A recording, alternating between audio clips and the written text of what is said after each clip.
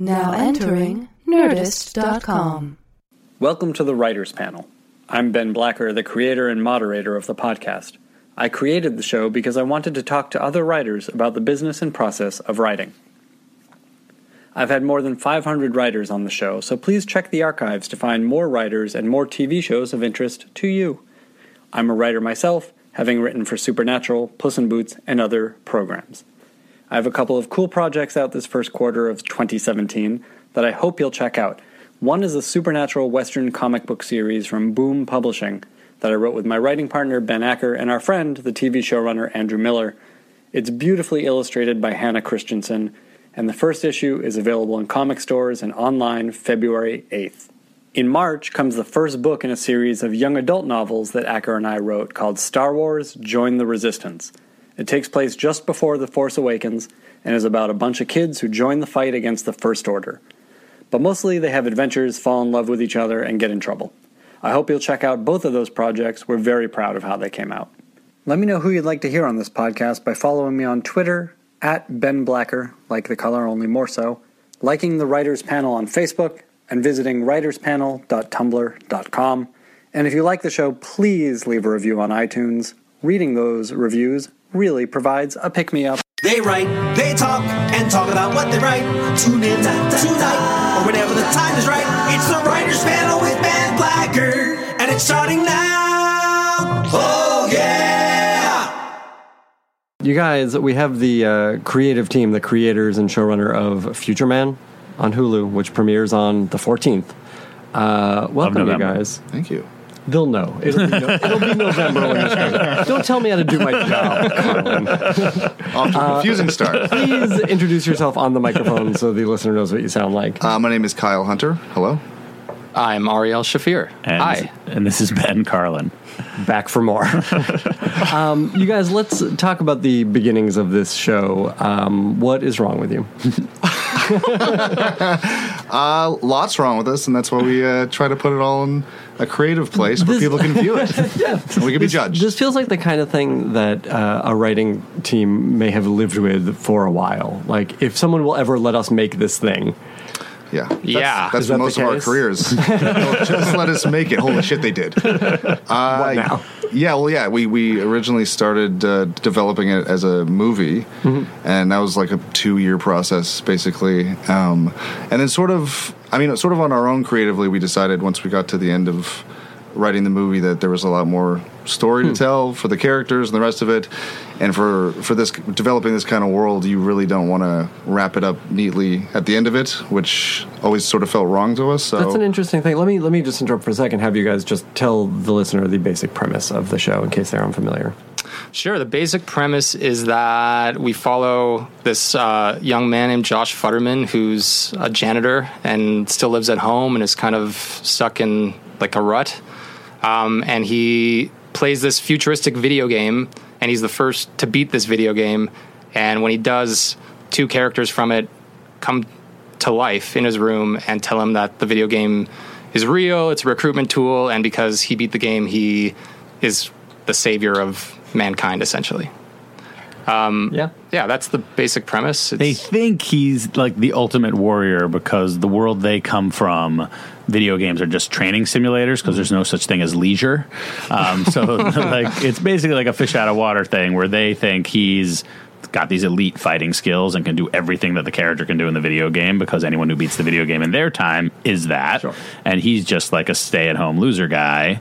And comedy ensues after that. So it's surprising to me to hear that it was you developed it as a movie for a long time because it's The Last Starfighter, which is already a movie that we have. That's true.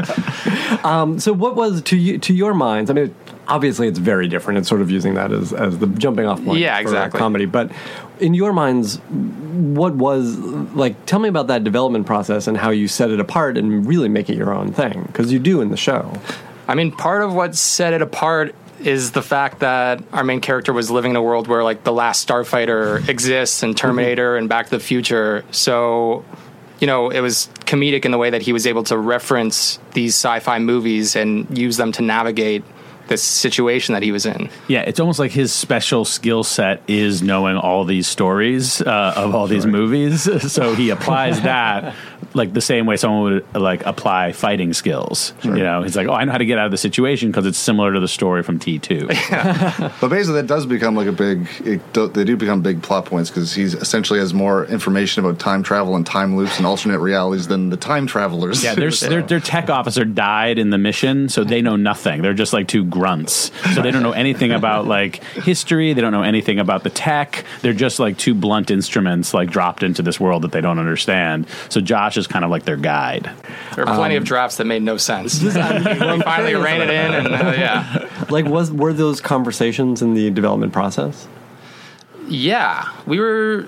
That was definitely something that we discussed, and ultimately we all agreed that, like, you know, in order for you to care about the characters and for it to have like true emotional stakes, like it needed to be grounded in some way. It's such like a crazy idea that you know it required that kind of grounding. Yeah, tone is like the hardest thing when you're doing comedy. You know, it's, you know, for a long time there was just this trend where everything was like grounded and real, and every sitcom you saw was a family sitcom, and then the last few years, because of the proliferation of all the streaming networks and everything like that, like the people have taken more chances with comedy, and so this one was like, well, geez, we could make it a spoof, you know, or we could try to ground it and like just kind of create a tone that's our own, and that's what we decided to do. Which gives it a little more to hold on to than just a straight parody would be. Yeah. Let's talk about some of the business of that development. So you realize going through the movie development process that there's more here than just a 90-minute movie. Yeah. What happened next? And who are you developing for? Like, what was that like? We were developing for Sony Film, and then we developed it for Sony TV because they own the property. Okay. What was that transition like? Was that your idea? Did it come to you from the film side? Who came up with that? Was it Weaver? Who I think it was suggested? Weaver. Well, it came out at also like a difficult time where we were trying to develop the movie, and then the interview came out at Sony. Oh, right. And we were like, let's throw this through the TV pipeline. Yeah, that's right.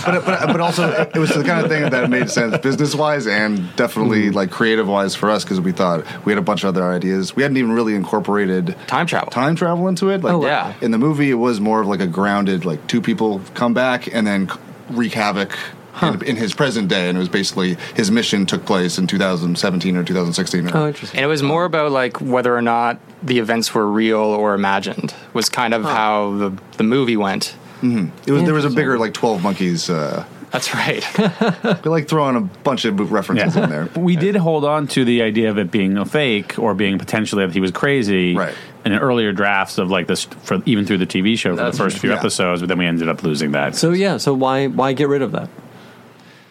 I guess, you know, we had it at the end of, I think, the pilot that he wasn't sure whether it was real or not, and then discovered that it was. And I think we all agreed that like every audience member is going to know that it's real, because we were leaving scenes from his perspective and going to other characters. Yeah. And when you do that, it's like, oh, obviously this is happening, because why are we from a different perspective? Yeah, when you can't do that, sort of writing an emotional prison where you're like, everything has to be from his perspective. You have to justify literally every... It would have been fun maybe for like an episode or two, but then, you know...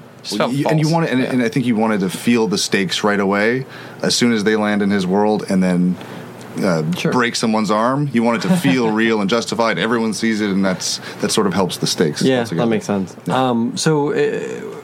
Tell me about the redeveloping for TV. Was it hard to find that pilot episode? I mean, did you know you were going to streaming so you could sort of break?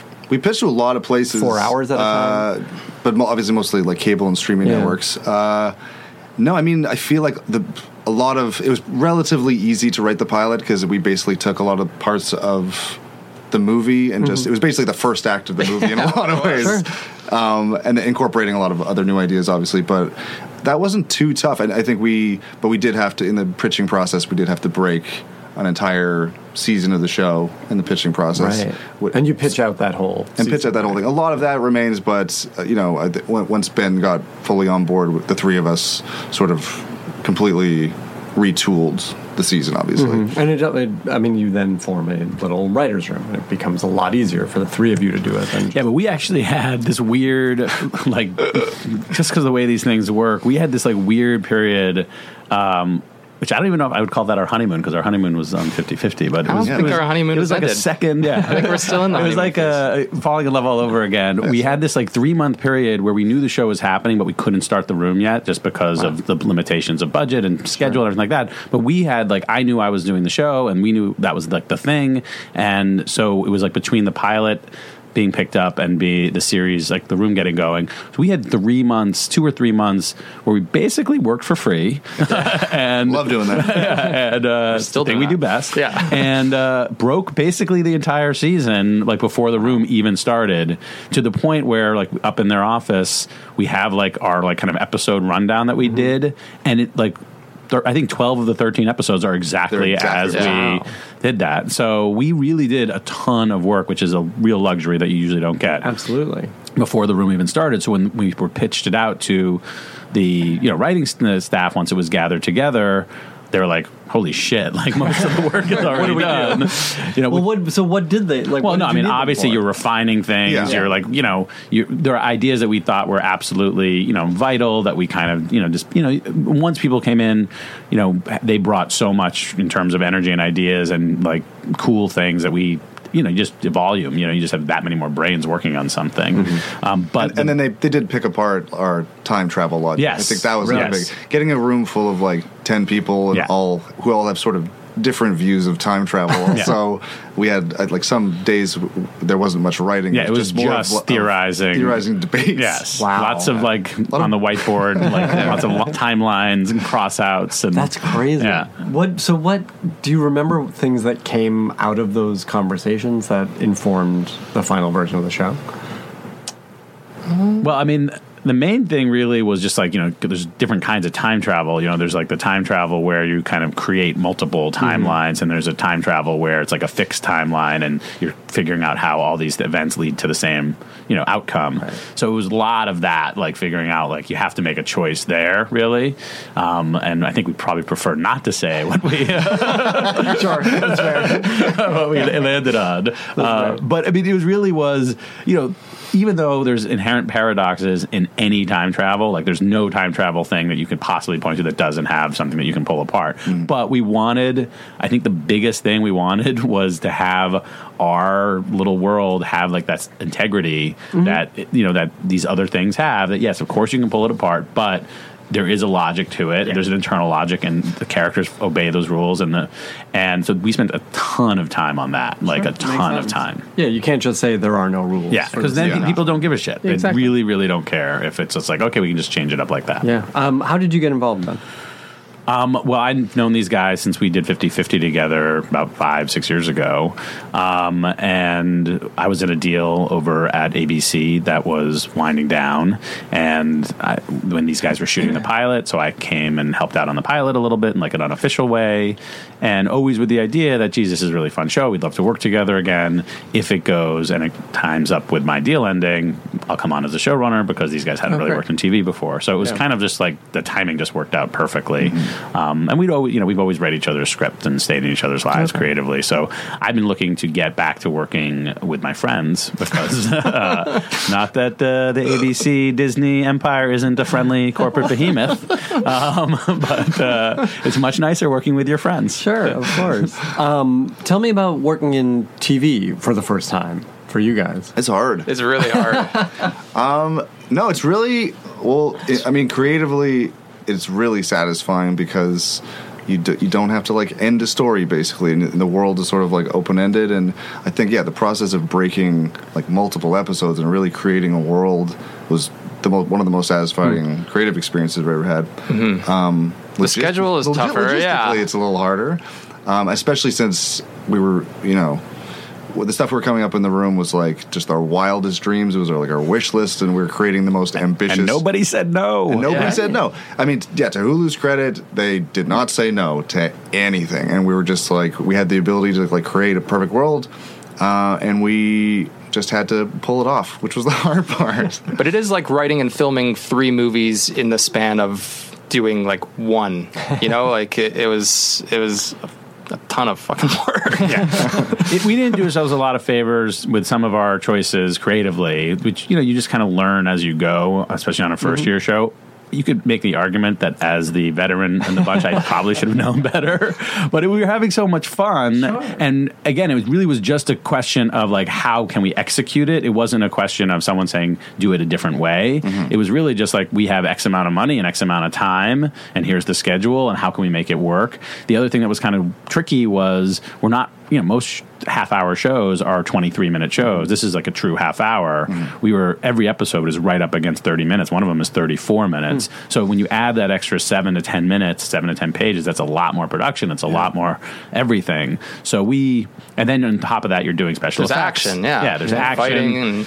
I mean, we didn't have traditional standing sets. We were, you know, because of the time travel nature, we were constantly turning over our sets to reflect new time periods. So every part of our process was not friendly to production. We really needed more time, probably more money per episode, but we were all learning as we were going. And I think, obviously, hopefully in season 2, we'll kind of adjust for what we now know to be the nature of the show. Do you guys, despite all of that, I mean, you made the show. And do you feel like the thing on the screen is the thing that was in your head? It's 100% far better. Yeah, honestly, that's great. Now that like we're finally like we had 2 more weeks before we just deliver the entire show. When all the special effects and stuff coming in, like a lot of the stuff we've been watching over the last like. We just sort of use our imagination and be like, that's going to be a cool laser. And like, and now that like we're seeing these finished shows, it is like everyone's done an incredible job. Yeah, that's great. There's really no, I mean, things are changing so fast in television, but there's really like no analog at all for what this show is because it feels kind of like a movie in the terms of its like production value and its scale. I mean, it's ambition for sure. Yeah, and but it's a half an hour, you know, and it's like. You see half-hour shows when they try to do fight scenes and they try to do action sequences, and it's like you're wedging something into something that doesn't quite, you know, fit, and you can feel that, you know, through the lighting and through the production design and everything. And this, we were really trying to make it like, no, when like there's a fight, we want it to be like a cool fight, and when there's a chase and when there's an explosion, it looks like a real explosion. But obviously, that takes a ton of time and expertise, and then you have all this comedy element as well. So yeah, it was. Yeah, it's really something else. The show is really something else. Guys, watch Future Man. It's really something else. November 14th. Let's talk about comedy for a second. What is funny to you guys? Like, is there a kind of a comedy that you think is your voice? We can look at the things that you guys have done and say that's you. I think all the movies we made are comedy. Some people might say that's all the same comedy, something different. But well, and that's you can put that down to voiced. No, that's I mean, you know, I think there's a part to our comedy that has that at least an attempt at something intelligent, but it's through the veil of. You know, immature humor. Dick jokes. But it's also funnier than a dick, everybody. We also try to, you know, infuse what we hope is like heart into our comedies and try to at least have people care about the relationships and the characters, because that to us goes a long way. Like when it's just comedy and you don't give a shit, you just don't give a shit. Yeah, we don't care about the relationship between the hot dog and the bun. Yeah, you need to. You need that's true, for sure. What was the comedy stuff that you guys were inspired by? What did you love growing up, or what was formative to you? Oh man, I loved Billy Madison so much growing up. I mean, I don't think I've made anything that's quite like it, but that was certainly something that I've watched a million times. And Christopher Guest movies. Yeah. As a child growing up with The Simpsons, I think. Oh yeah. I think like when I was a kid, like I was like 10 when it first came out, and I'm just like watching that through my whole childhood and adult years. That's like informed. I feel like that's informed a lot of my comedy. I think that's true of a lot of people who write comedy now, for sure. And Three Amigos. Of course. which looms surprisingly big. Yeah. Like it comes up a lot, and I'm always surprised because The movie's almost perfect. how does their comedy blend with your comedy? Like, what's the stuff that you like, and is it the same? Yeah, pretty much. I mean, there's like a really healthy overlap. I think that the kind of, I like the uncomfortable like collision of something really silly and something really serious, and in a place that you necessarily like wouldn't expect it, and also things that can like hold multiple tones at the same time. Like I think that's the thing that excited us the most when we were kind of coming up with, the world of the show was this kind of weird. Sometimes it feels kind of arch, and sometimes it feels kind of like earnest, and sometimes it feels like so ridiculous. It's like we have characters saying the most ridiculous thing in the most serious way, and how much can we like go up to the line where we're like just like Dadaist at some point, And to me, that was really exciting because it feels like a thing unto itself. It doesn't feel. I don't know what else I could point to that has this exact tone. And in hearing it at the table reads and then seeing it and now watching it through the editorial process, it's really exciting because it feels, you get most energized when you feel like you're doing something. I mean, it's hard to do something new, but like you feel you're doing something that just feels like, okay, this is like an entry into whatever the canon is that has its own weird little number to it, and maybe people will respond to it. You hope people do. I mean, that would be great, but like in a weird way, like I could not be more satisfied just with the fact that I haven't laughed harder probably in my career than when the three of us were just kind of like hitting it on like coming up with this stuff and figuring it out. And that's great. You don't get that very often. Sometimes you're just kind of like grinding. Right. I work with a writing partner. I'm not going to ask you guys to tell your origin story because I'm sure you've done it a million times. Is there a truncated version or a fake version you want to tell me? I met him under a bridge. That's true. Oh, we met in university, or we met right before that, but we went to McGill together in Montreal and had mutual friends, and then started writing together. How long has it been? Spoken like a true Canadian. That's right. University. I had to go to college. Oh, no, Canadian. How long have you guys been working together? How long has it been? We started writing together in like 2002, probably. Yeah. That's a long time. That's a good long time. Yeah. So you have I would imagine at this point, you have your process down. Yes. I'm always curious to talk to other writing partnerships to hear what that process is like. Specifically, I mean, the TV show is a different thing, obviously. It's sort of a group thing, and you had Ben there as well. But like when you're working on a movie, if you're in the throes of writing a movie, what does that day-to-day process look like for the two of you? We sit at a desk facing the same way. Yeah, the same computer with our knees touching. Of course. Do you really sit at the same computer? We sit at the exact same computer side by side. 4 years in different cities also, so That's true. Really? at the when Skype first came out, I think. It's such a great. So we got to like share each other's screens, which is a beautiful thing, and got to communicate that way. But yeah, we work at the same computer. We've figured out a system where we can plug it into a TV now, so one of us can sit on a couch. But Which one of you types? We take turns. Do you really? Yeah. You have to. That's why the partnership works. Yeah. Someone's typing too much. It's true. Then you end up hating You start each to other. resent each other. Yeah. So you and I assume like you sit in a room, you break everything together. Now we do. Yeah. Yeah. Yeah. Was it different? Well, when we first started writing, we just didn't know what the fuck we were doing. So we just were like, oh, it's the first scene of this movie. Let's go to the second scene. We didn't really the first break time we started anything. writing, we started writing in final drafts and just kept going. Yeah. But now we know to break things and outline them properly. And then, What was the first thing you guys wrote together, and how did you know it was working? Well, the first thing we wrote wasn't working, but the first But thing the partnership. Yeah, the partnership was. The first thing we wrote was a camp movie where like a kid went missing at a summer camp, and like the counselors formed like a search party to find them. It was actually pretty similar to like Moonrise Kingdom, although that's a far superior version to what we were attempting. But we wrote it 5 years earlier, so he ripped us off. Yeah, That's true. I wonder if that's true. No. Okay. No. Okay. Pretty sure every single comedy writer ever has written a camp movie, guys. It starts with camp. And only do I two know have been well? made. It's amazing. But what about that early process was working? I mean, you guys were friends before you started working together. It was fun. We were just laughing a lot, and we thought if we could do this as a profession, that'd be great.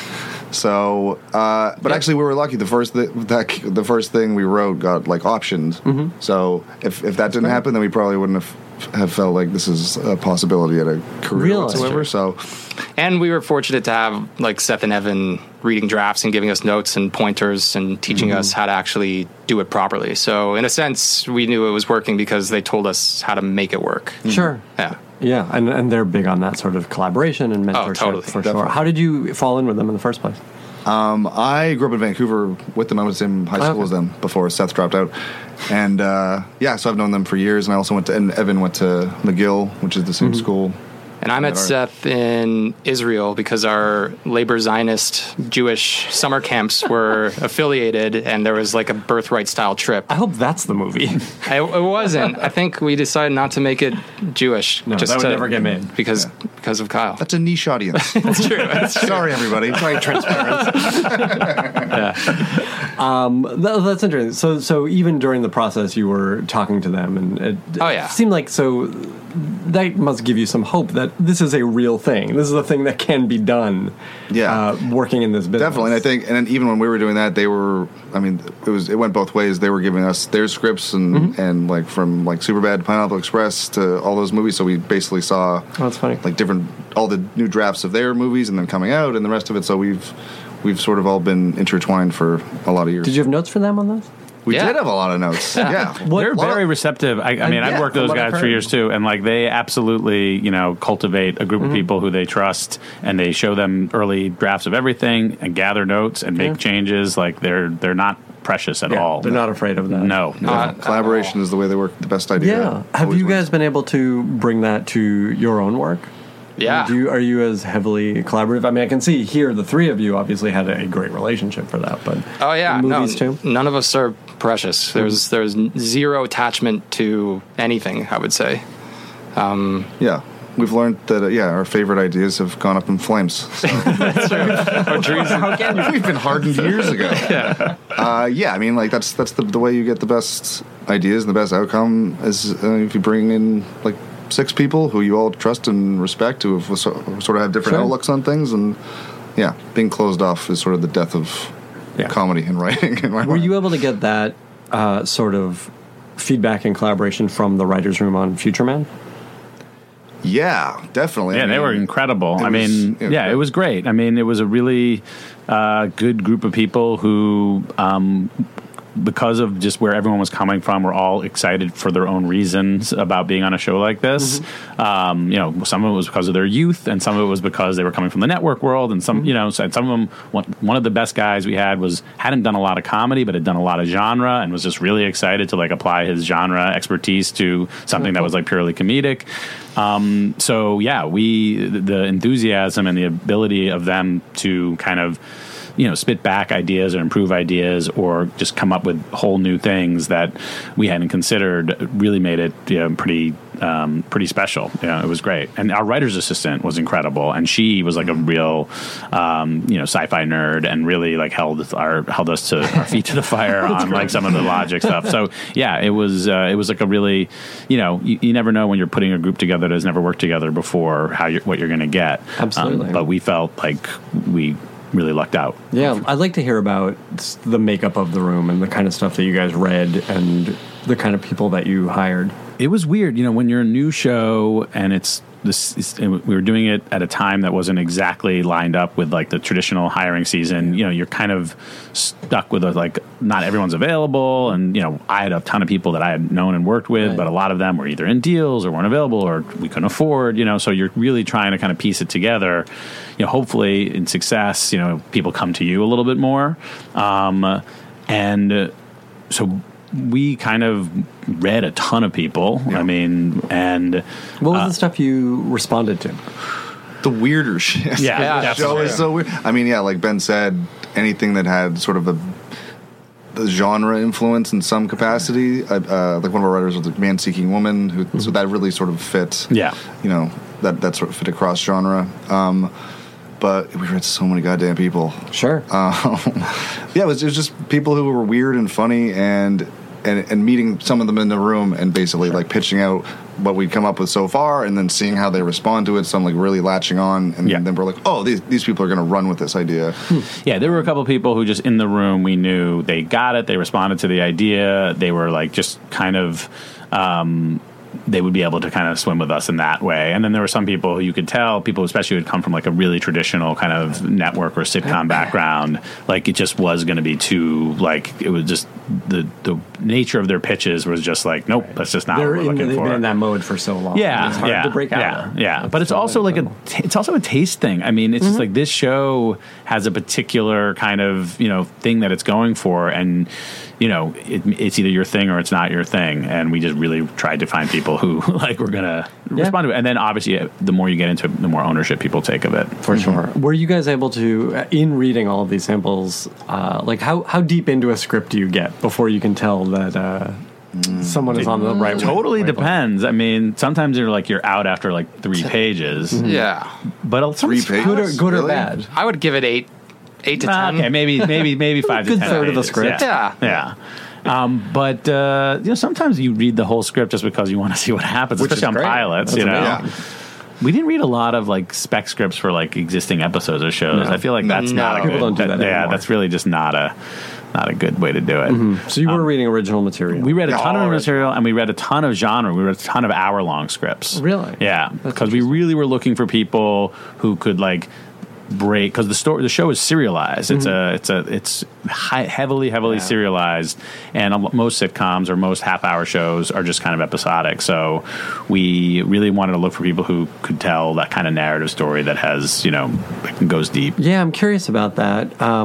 It is like highly serialized. Yeah. It's this kind of show that could absolutely be binged, but Hulu is releasing. No, it's we're binging this shit. Are they together. doing all of them? It's They're the not first- doing their usual. No, it's the first show that time. they've released Oh, that's great. all at once. So Did you know that from the beginning? Was there No. a call to like make discrete episodes, but with a serial story? No, I think we pitched them what we had come up with, and everyone really liked it. So from the get-go, we knew what we were doing. And then certainly as scripts came in, they made the decision wisely that this is the type of show that not only needs to be kind of binged, or served up in a way that can be binged, but also hopefully would benefit from repeat viewing. I think so. It's dense. what the fuck just happened in the last scene?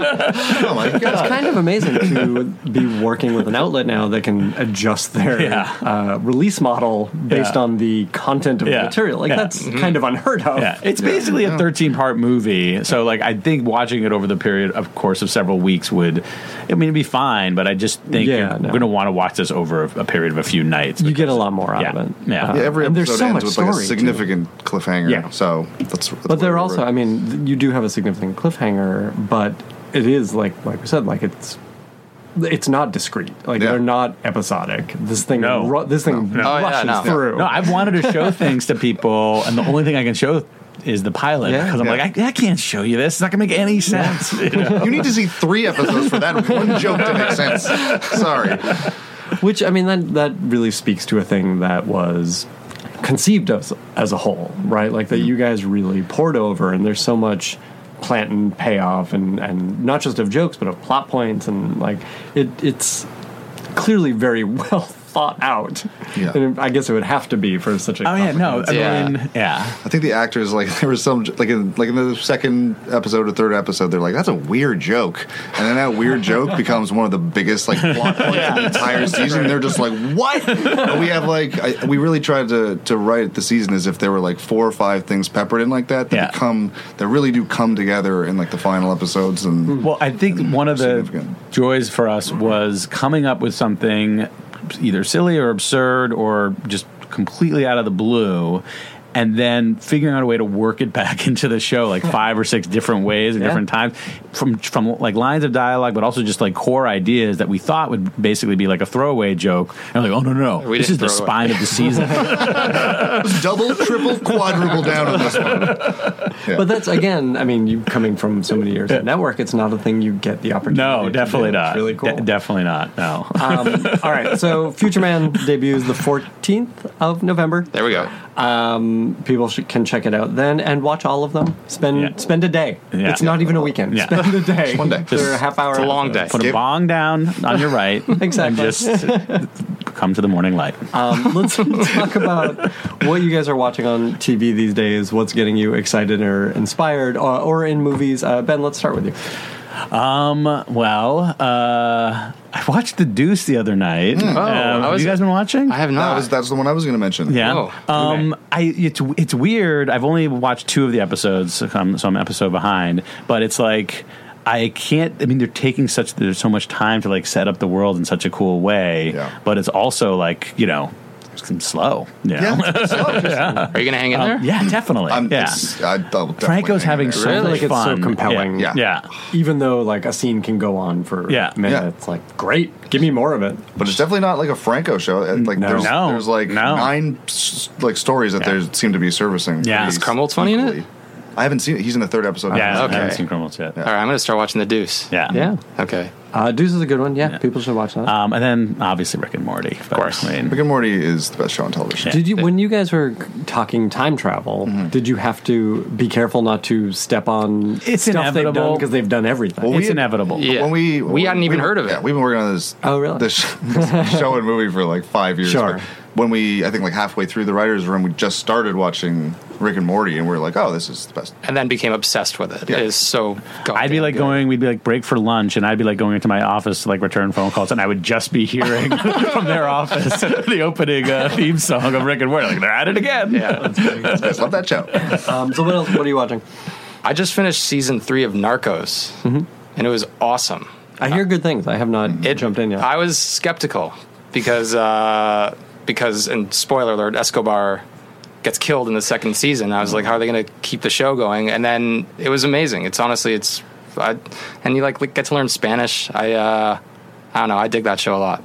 Are you learning Spanish, or are you just reading English? I'm reading English and attaching it to the Spanish words, and I'm mostly learning swear words. And Droga means drugs. I know rata means rat. Yeah, that's could have made that up. Plata is cash. That's it. That's all I've learned. The Deuce for me, and I'm excited to watch Nathan for You, which is back. I was back. Yes. Well, I saw there was like a 1 hour like retrospective episode the other night, and it's so funny. It was like a recap of like 5 people that he's worked with in the past, and like catching up with them. But that guy's a genius. Yeah. He's Great. insane. Good answers, you guys. Thank you so much for being here. Congrats on the show. Thanks Thank having you us. for having us. Appreciate it. Now leaving Nerdist.com.